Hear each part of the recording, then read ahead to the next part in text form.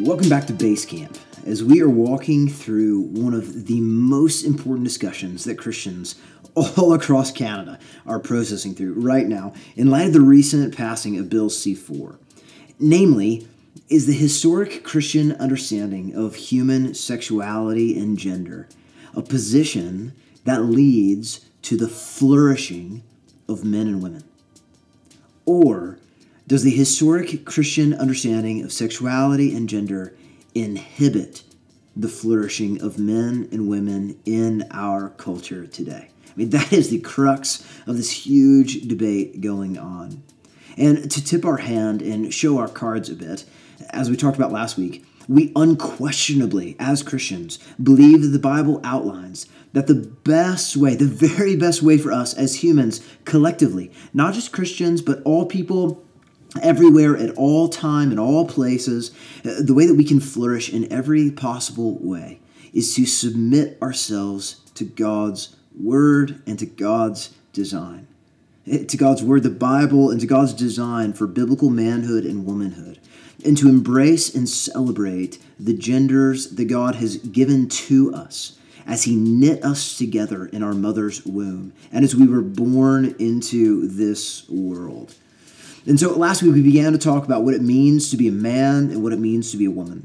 And in this episode, we are picking back up on that discussion and spending this episode and the next one in processing through biblical masculinity. And then we're going to be spending 2 weeks talking about biblical femininity. So I'm excited to dive into these important discussions. So let's get started.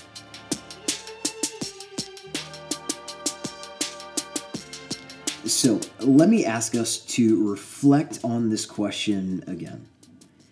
What does it mean to be a man? Now, when we look to pop culture, we might come to two different conclusions.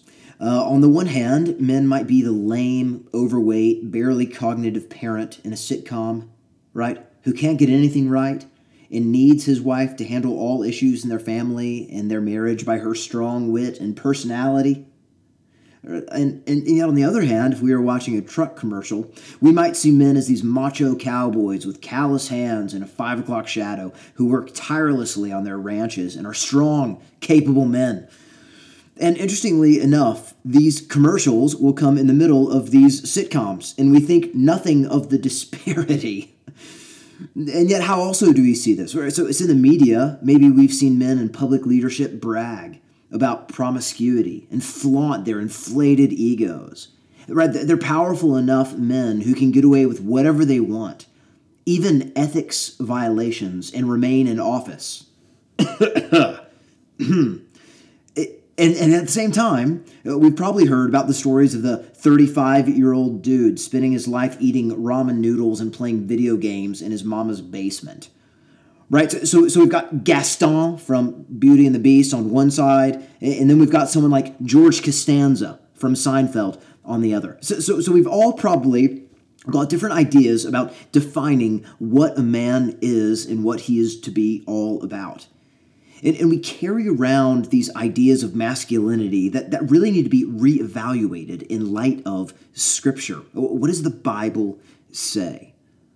Right, so a few questions that we should consider would be, is there anything distinctive about manhood? That'd be a good question to think through. Is there anything distinctive about manhood in God's design that's meant for human flourishing? And even if there is something to being masculine, is it good? Is it good for human flourishing?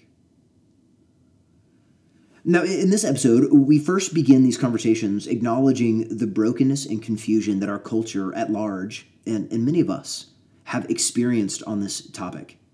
And so we must turn to the teachings of the Scriptures in order to see what God says about true masculinity. So let's begin by turning again to Genesis chapter 1, verses 26 to 27, and reviewing what we saw last week. Do you remember God's word says this? It says, "Then God said, 'Let us make man in our image, after our likeness, and let them have dominion over the fish of the sea, and over the birds of the heavens, and over the livestock, and over all the earth, and over every creeping thing that creeps on the earth.' So God created man in his own image. In the image of God, he created him. Male and female, he created them. Right, so the Bible begins by stating that men and women are equally made in the image of God. They share equal value, worth, dignity, and importance. So there is no superiority and no inferiority in God's designs for manhood and womanhood. Yet while they possess an equality of essence, what we see in Genesis chapter 2, in our study there, we saw significant distinctions between the first man and the first woman, and the inclinations that they would have toward fulfilling God's creation mandate.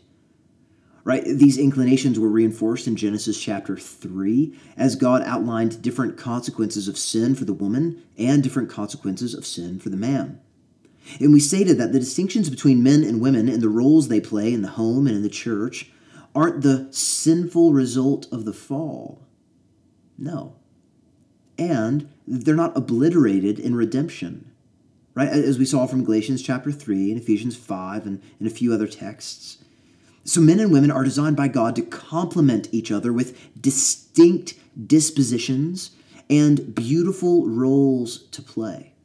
Different roles, right? According to God's good design. So from Genesis 1 and 2, we also saw that gender was given to us by God. It's his gift.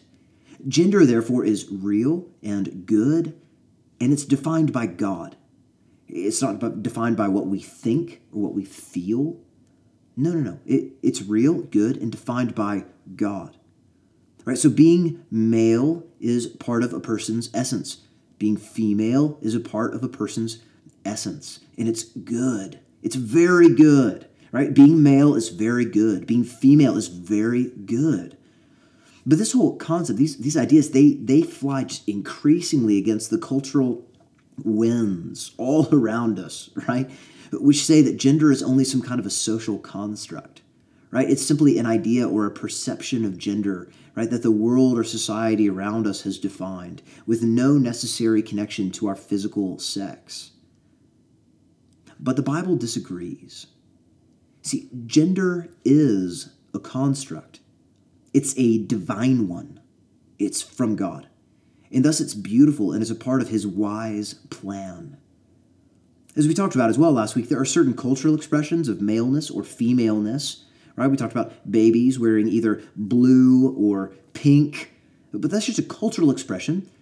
But that doesn't mean, even though there are these cultural expressions of maleness and femaleness, that doesn't mean that gender is only cultural. That's why I'm using the term gender to refer both to our physical sex and to how we behave socially as men and women. Men and women share a common humanity, right? We are equal in value, but we're not identical. Let me say that again. That's important. Men and women share a common humanity. We are equal in value, but we are not identical, right? To be clear, we shouldn't be surprised that our sinful, fallen hearts may struggle to see and appreciate God's good design. We shouldn't be surprised. And it's certainly possible in a fallen world for some people to feel confused by or uncomfortable with their gender. Yes, absolutely. But such discomfort doesn't prove that gender itself is fluid. We'll have more on that in the upcoming weeks.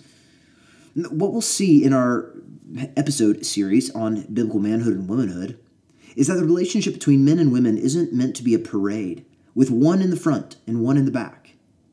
And it's not a race where the two try to elbow past each other. Rather, it's like a dance. The two genders in this dance have different steps or dispositions, and yet together they move as one in perfect harmony. They need each other, and their differences are part of the beauty of that dance. So in this episode, we want to ask, what is distinct about the male partner in this dance? We're going to talk about that today and next week too. And because we want to be careful to stay within the bounds of Scripture on this important topic, let me give you 4 opening considerations as we begin this episode series. So, number 1, we should distinguish manhood from boyhood. We should distinguish manhood from boyhood. Now, biblically speaking, while it's fruitful to discern the differences between men and women, when it comes to how men should live, the emphasis isn't exactly so much be masculine instead of be feminine. No, the Bible basically assumes that. Rather, it puts more stress on be like a man instead of like a boy. All you have to do is open up to the book of Proverbs, right? It warns us as men against the folly of youthful thinking and boyish living, right? I mean, think about Proverbs 1:4 or 7:7 or 13:20 or 22:15. There are certain vices that, while common to all humanity, seem especially endemic to young men. And biblical masculinity is especially seen in young men growing to maturity. In fact, I even had a conversation with one of my sons tonight as we were going to bed. Or as he was going to bed, I was tucking him in. And I was talking to him about how he's going to grow up one day to be a good and a strong man. And I talked to him about these traits that he has in his life in this moment. And talk about how they are the beginning traits of him growing up to be a good and a godly man. But I don't tell him as a boy that he is a man. Instead, I say him in his boyhood, he's learning how to be a man. So we should rightly distinguish manhood from boyhood, right? So biblical masculinity is especially seen as young men grow to maturity. Secondly, to live as a godly man or woman, on one level, simply we need to seek godliness, right? When it comes to our Christian discipleship, there's much overlap for men and women. Right, we're both heirs in Christ. The New Testament only occasionally gives two gender different instructions. But rather generically and generally, we're all told to take up our cross and follow Jesus. We're all told to make disciples who can make disciples. We're all told to train and equip those that are around us, right? So if you're listening and you want to grow as a Christian man or a Christian woman, you have the whole Bible at your disposal. Pray that the Holy Spirit would grow the fruit of the Spirit in you, as we see in Galatians 5. That you would grow in virtues such as love and peace and kindness and self-control. And then thirdly, this episode series is focused on the very specific question of what tends to be distinctive about being a godly man in particular, especially in this episode. Yes, much of Christian discipleship is the same for men and women, but not all of it. So to my brothers out there, as a man, you'll always express the fruit of the Spirit as a man, not as a generic, genderless person. So our hope is to describe what are the family resemblances of dispositions that all men tend to have in common according to God's created design. And then fourthly, whenever we study God's creation design, we need to remember that creation is fallen, right? This means that some men will exhibit these tendencies more than others. Others may find these tendencies feel less natural to them. And the fall has made it difficult to perceive God's design sometimes. So the goal is simply this: seek to live with the grain of the gender that God has made you to be.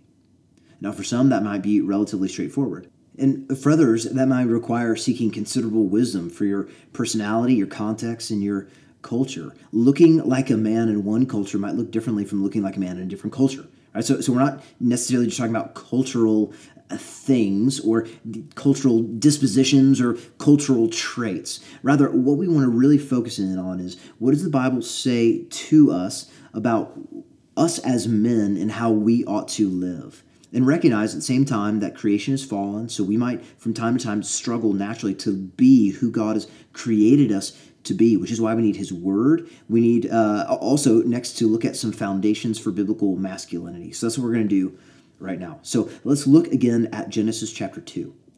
And as we do so, we're going to focus on the account of creation and the fall in Genesis because it's so foundational for seeing God's original design for men and women. When we turn to the New Testament, Jesus and Paul quote and allude to Genesis chapters 1 to 3, showing that they saw these chapters continue to be both relevant and authoritative, and so do we. So first, let's look at Adam. Now, if we remember, Adam is given the name Adam because he comes from the ground. It's that word Adama. So we know that Adam is here and he's exercising dominion. So let's first talk about how he's the scattering of verses that show his connection to the ground, and then we'll see how he exercises dominion over the creation that God has given him. So, Adam's connection to the ground. Genesis chapter 2, verse 5. When no bush of the field was yet in the land, and no small plants of the field had yet sprung up, for the Lord had not caused it to rain on the land, and there was no man to work the ground. Literally, there was no Adam, no man to work the Adama, the ground. It's kind of as if the existence of the uncultivated ground calls out for someone to bring order out of chaos. In the same way that God himself does in Genesis chapter 1, 2, with the earth when it was formless and void. So Genesis 2:7. Then the Lord God formed the man of the dust from the ground and breathed into his nostrils the breath of life. He forms Adam out of the dust from the Adama. And then Genesis 2:9. And out of the ground, the Adama, the Lord God made to spring up every tree. And then look with me at verse 15, chapter 2. The Lord God took the man and put him in the garden of Eden to work it and keep it. And then verse 19. Out of the ground, the Adama, the Lord God had formed every beast of the field and every bird of the heavens and brought them to the man to see what he would call them. And whatever the man called every living creature, that was its name. So in this, we see Adam, who's made from the ground, exercising dominion over other species that were also made from the ground by naming them. There are echoes here of God exercising his dominion by naming parts of creation in Genesis chapter 1. Right? Recall that part of God's mandate for man and woman in Genesis 1 was to have dominion over all the animals. So it seems that the man, by virtue of being created first and being created from the ground, that he has a distinctive tendency to bring order and dominion to God's creation. So it's not that women don't exercise dominion, they do, but the man is doing it before the woman even comes onto the scene. And as we'll see in the future weeks, she isn't created from the ground, but she is created from the man. So just as he seems oriented distinctly to working the ground, she seems oriented distinctively towards the man. In other words, her special concern is the well-being of her husband, and by extension, her family, and by extension, then as well, the ground around. She is a partner helping create and cultivate the flourishing of the world around them.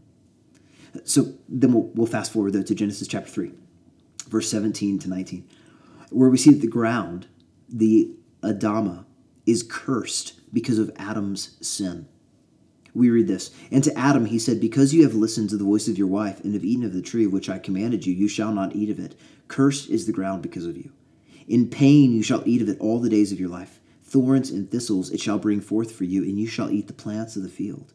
By the sweat of your face you shall eat bread, till you return to the ground. For out of it you were taken, for you are dust, and to dust you shall return.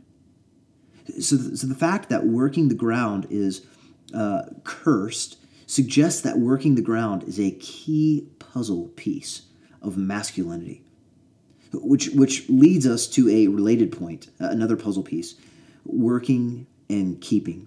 Let's look again at Genesis chapter 2:15. It says, the Lord God took the man and placed him in the Garden of Eden. For what purpose?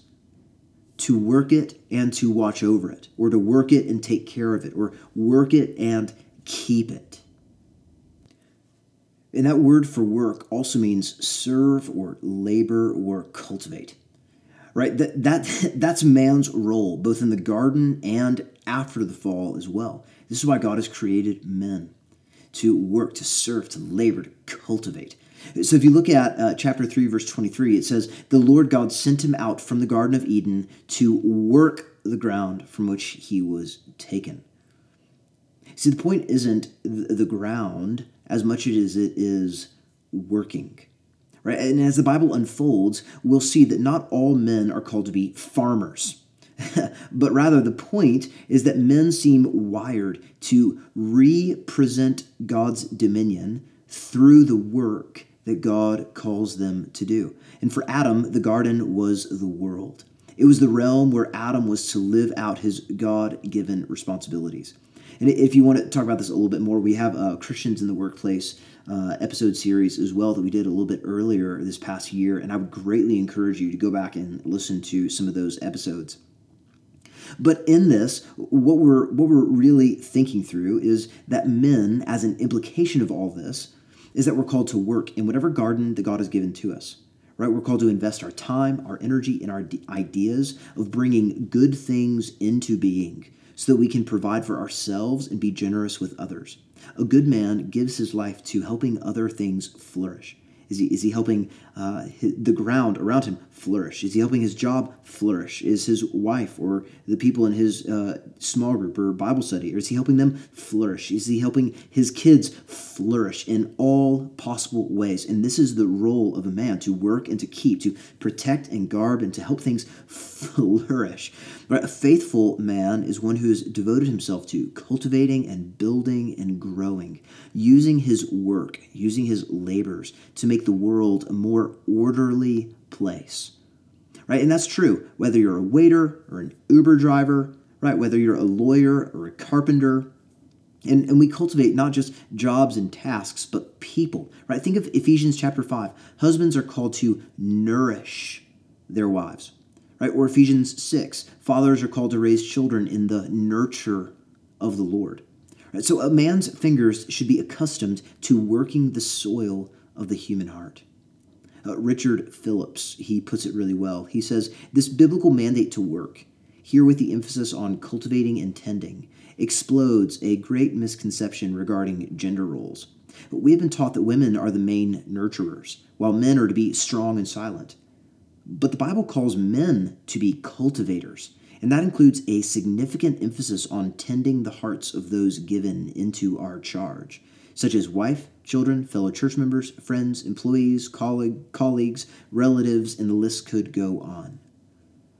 And that quote from Richard Phillips, so we're not saying that men are called to work and women aren't.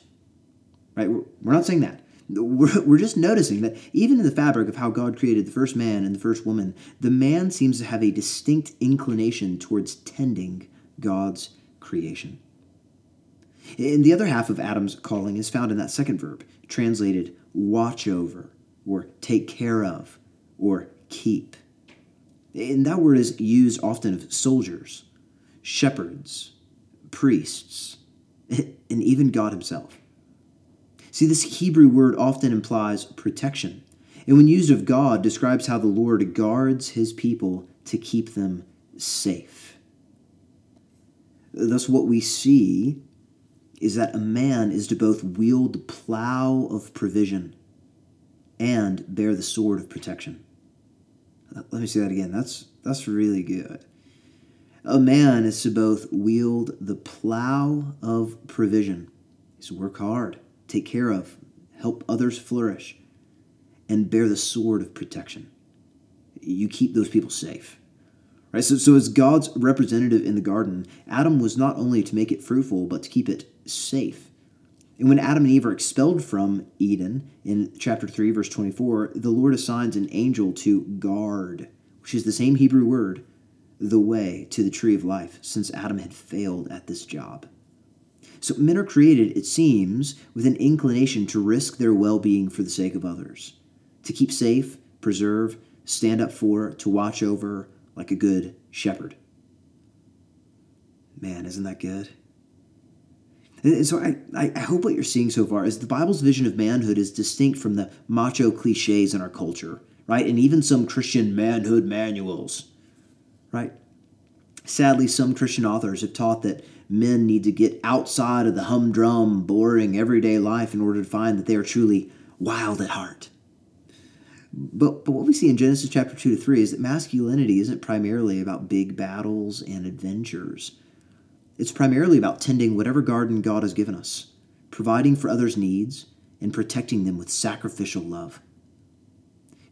And brothers, you can do that whether you're a hunter or a kindergarten teacher. Whether you're building canoes with your bare hands in your free time or you're writing poetry. So let's turn next to what we're going to call a pattern of responsibility. Again, let's consider some of what we see in Genesis chapter 2 and 3. First, note that God formed the man first and then made the woman. In 1 Timothy chapter 2, verse 13, Paul teaches that being made first signifies Adam's authority. He's alluding to this common notion in biblical teaching that being the firstborn implies authority. Right? Israel is called God's firstborn son, reflecting the nation's responsibility and authority to image God before the other nations. Jesus is referred to as the firstborn over all creation, not meaning that he was ever created. No, he's the uncreated one. But instead, it's referring to his position of authority, to speak on behalf of the Father. Second, as well, note chapter 2, verse 18. The Lord God said, "It is not good that the man be alone. I'll make a helper fit for him." And then Genesis chapter 2, verse 23, the man is the one who names his wife, calling her woman. Right? So she too is divinely created, in no way inferior, and yet distinct. Made by God to be a helper. We'll get into that in a couple of weeks. But what we want to notice right now is that his authority is subtly apparent, even in his naming her. But her value and significance is evident in the fact that, in verse 24, it's a man who leaves his parents and clings to his wife. She is the relational center of the family unit. Third, note what we learned about Adam's responsibility when temptation enters the picture. Look at Genesis chapter 3, verse 1. Now the serpent was more crafty than any other beast of the field that the Lord God had made. He said to the woman, "Did God actually say, 'You shall not eat of any tree in the garden'?" Now, it's interesting, isn't it? Why did the serpent first come to Eve? Well, it wasn't because she was inferior or suffered from some inerrant moral weakness. No, that's just silly. No, he tempted Eve because it was a direct threat to Adam's authority. Satan aimed right at the very heart of what it meant for God to make Adam the leader of the marriage, the protector, the provider, and Eve his helper. So instead of man submitting himself to God, and the woman accepting the man's leadership, both have authority and both having authority over creation, here we see that the woman listens to the creature and the man listens to the woman, and neither of them listens to God. So Satan sought to deceive Eve because he knew in undermining Adam's leadership, he would undo the good that God intended for them. Fourth, look what happens in Genesis chapter 3, verses 8 and 9, after they've sinned and hidden themselves from God. We read, "And they heard the sound of the Lord God walking in the garden in the cool of the day. And the man and his wife hid themselves from the presence of the Lord God among the trees of the garden. But the Lord God called to the man and said to him, 'Where are you?'" Interesting, isn't it? That the Lord God calls out the man first, even though it was the woman who first ate from the fruit. Why? You ever read that and thought so? Why? Well, because Adam holds unique responsibility for their mutual well-being. He had abandoned his post as the leader in their marriage. So when God called Adam to account, he was reasserting the original created order. And then note as well the death sentence in Genesis chapter 3, verse 19, for all humanity is directed at the man. Genesis chapter 3, verse 17, it says, "It's because of you," God says to Adam. Not you and your wife, but you, Adam. That creation is cursed. Adam functions as kind of as the head of all humanity, right? Eve will give an account, yes, but Adam bears the final responsibility because he represents the human race. And so Paul teaches in Romans 5 that because of Adam's sin, all of us are accounted as guilty. Interesting, isn't it? It's not because of Eve's sin, but because of Adam's. And again, not that Eve did not sin, but here we're learning of Adam's functional role as being the authoritative one leading and guiding and nurturing his family. This is his role. And all we're noting here is that God ordained that is through the first man that our sinful nature comes. And then Romans 5 is Jesus, the second Adam, a man who brings our salvation. In other words, it seems that responsibility and even authority, right, while part of the image of God in men and women generally, are especially associated with manhood. We should expect men to be wired to feel a sense of responsibility for the well-being of others. Now, to be clear, just because Adam has a role of authority here doesn't mean that all men have authority over all women. No, that's definitely not true. We must remember that for Adam, the Garden of Eden was a place of covenantal relationships, right? Adam and Eve were bound together in covenanted marriage. And we might also say they dwelled in God's place as God's people. So when we get to the New Testament, we'll see that the masculine disposition for responsibility is formalized into leadership in the most covenantal of relationships, marriage, and in God's people, the church. Right? So a husband is called to lead his wife and family, while male pastors are called to exercise authority in the local church. That's where this pattern of general responsibility becomes most prescriptive, prescribes the things we must do. But at the same time, we shouldn't be surprised if men in other contexts, in other spheres, still sense a proclivity to feel a responsibility for the good of others, even if that sense of responsibility isn't formalized into a leadership role. Right? So single men in the church should feel a brotherly sense of responsibility to provide for and protect their dear sisters in the church and the other brothers in the church. That is a good and a godly thing. In the workplace, godly men welcome a sense of responsibility to care for the needs of others, whether men or women, whether employees or bosses. And next week, we'll look a little bit more at texts and find more puzzle pieces of biblical masculinity. But as we bring this episode to a close, I wanted to ask, what should we do if we've failed at this? Brothers, what should we do if we've failed at these things that we've talked about? What should men do if we've neglected or abused the callings that God has given to us? Well, some men here may need to repent of ways that we've been passive or lazy in the work that God has given us to do. Others may need to confess how we've failed to honor women, or how we've wronged or objectified or abused women, how we've not cared about their flourishing at all, and how sinful and terrible that is in light of God's command for us as men. And let me remind us that God knows all, and He will deal justly with all men. Now, some women may ask where they can turn when the men in their life have let them down. Or maybe the men in their life have been monstrous. Right? They've been a monstrous picture of masculinity. They have not been a biblical picture of masculinity. And let me say that this is a real thing. There have been many women over the years who have talked to me about this, that they want their husbands to be this man who cares about their flourishing, who loves their babies and wants to care about all of their flourishing in every possible way.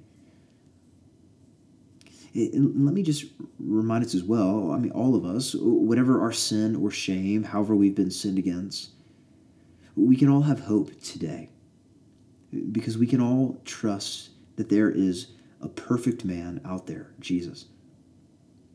The first Adam served himself, and in doing so, he failed to provide and protect. And men will fail in these same ways. I fail in this all the time. There's no perfect man in our church. There's no perfect man ever. There's one perfect man. The greater Adam, Jesus, who gave of himself to provide for and protect us. He gave his own life so that we might be provided and protected. See, the first Adam was cursed for eating from a tree.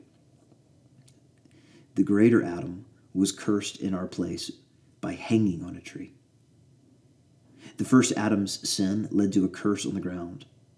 The greater Adam was buried in the ground and rose from death to undo the curse on creation and give us his resurrection life. Jesus is the faithful bridegroom who always loves, nurtures, and cares for his bride. And our hope is in him. And so, dear sister, if you're wondering when the men in your life have let you down or been a monstrous picture of masculinity, know that Jesus is the perfect man that you can trust. And you can pray for the men in your life that have let you down. You can pray for your husband. You can pray that he might grow in his understanding of his role to be a masculine man that God has called him to be, to care about your flourishing and the flourishing of your family as he's providing for you and protecting you. Pray for him. Pray for this dear brother that you call your husband. And if there have been other ways that you have been hurt in a monstrous picture of masculinity, realize that that is not the masculinity that God calls us to have as men. And maybe you might need counseling as well to walk through some of that. And if so, I know some phenomenal biblical counselors that would love to walk alongside of you to help process through some deeply seated issues and heart problems and hurts and fears and anxieties. And that's part of living in this broken and fallen world. And one of the things that we're very saddened about, especially as a man, to know that there are men that are harming women and children in this world. It makes me very angry. It brings out that I hope godly masculine angst and desire to protect and to provide for dear sisters around me that I know are being harmed, which is a good and a godly thing. But I also, as I mentioned a moment ago, am also not a perfect man. And none of us are. So we need to firstly look to Jesus and then also get help and have others help us also look to Jesus. And so if you want a little bit more information on that, you can connect with me. I'd love to get you connected with a good biblical counselor. But that's all that we have for this time today in our episode of our first episode on biblical masculinity. We'll be picking up next week and talking about that a little bit more on what we are called to do as men. And I pray that this episode has been helpful. If you found anything helpful or good in it, as we always say, the credit all goes to the wonderful folks at Capitol Hill Baptist Church in Washington, D.C., as they've made kind of the bones and the structure of this episode series able to be used by us as a ministry. And we're really excited to be able to walk through a lot of these things as a church, both in this platform and also through some of our microblogs. If you haven't seen that on Instagram or in our Signal group, let us know. We'd love to get you some of that information as we're trying to walk through these waters on what does it mean to be men. And for those of you who are trying to raise future men, I also put some books in the show notes for today that I'd love for you to check out and see how those might help you continue to know how you might parent these godly boys that we're praying would be godly men in the future. That's all we have for this week. I hope this has been helpful, and looking forward to continuing these really helpful discussions. Until next time.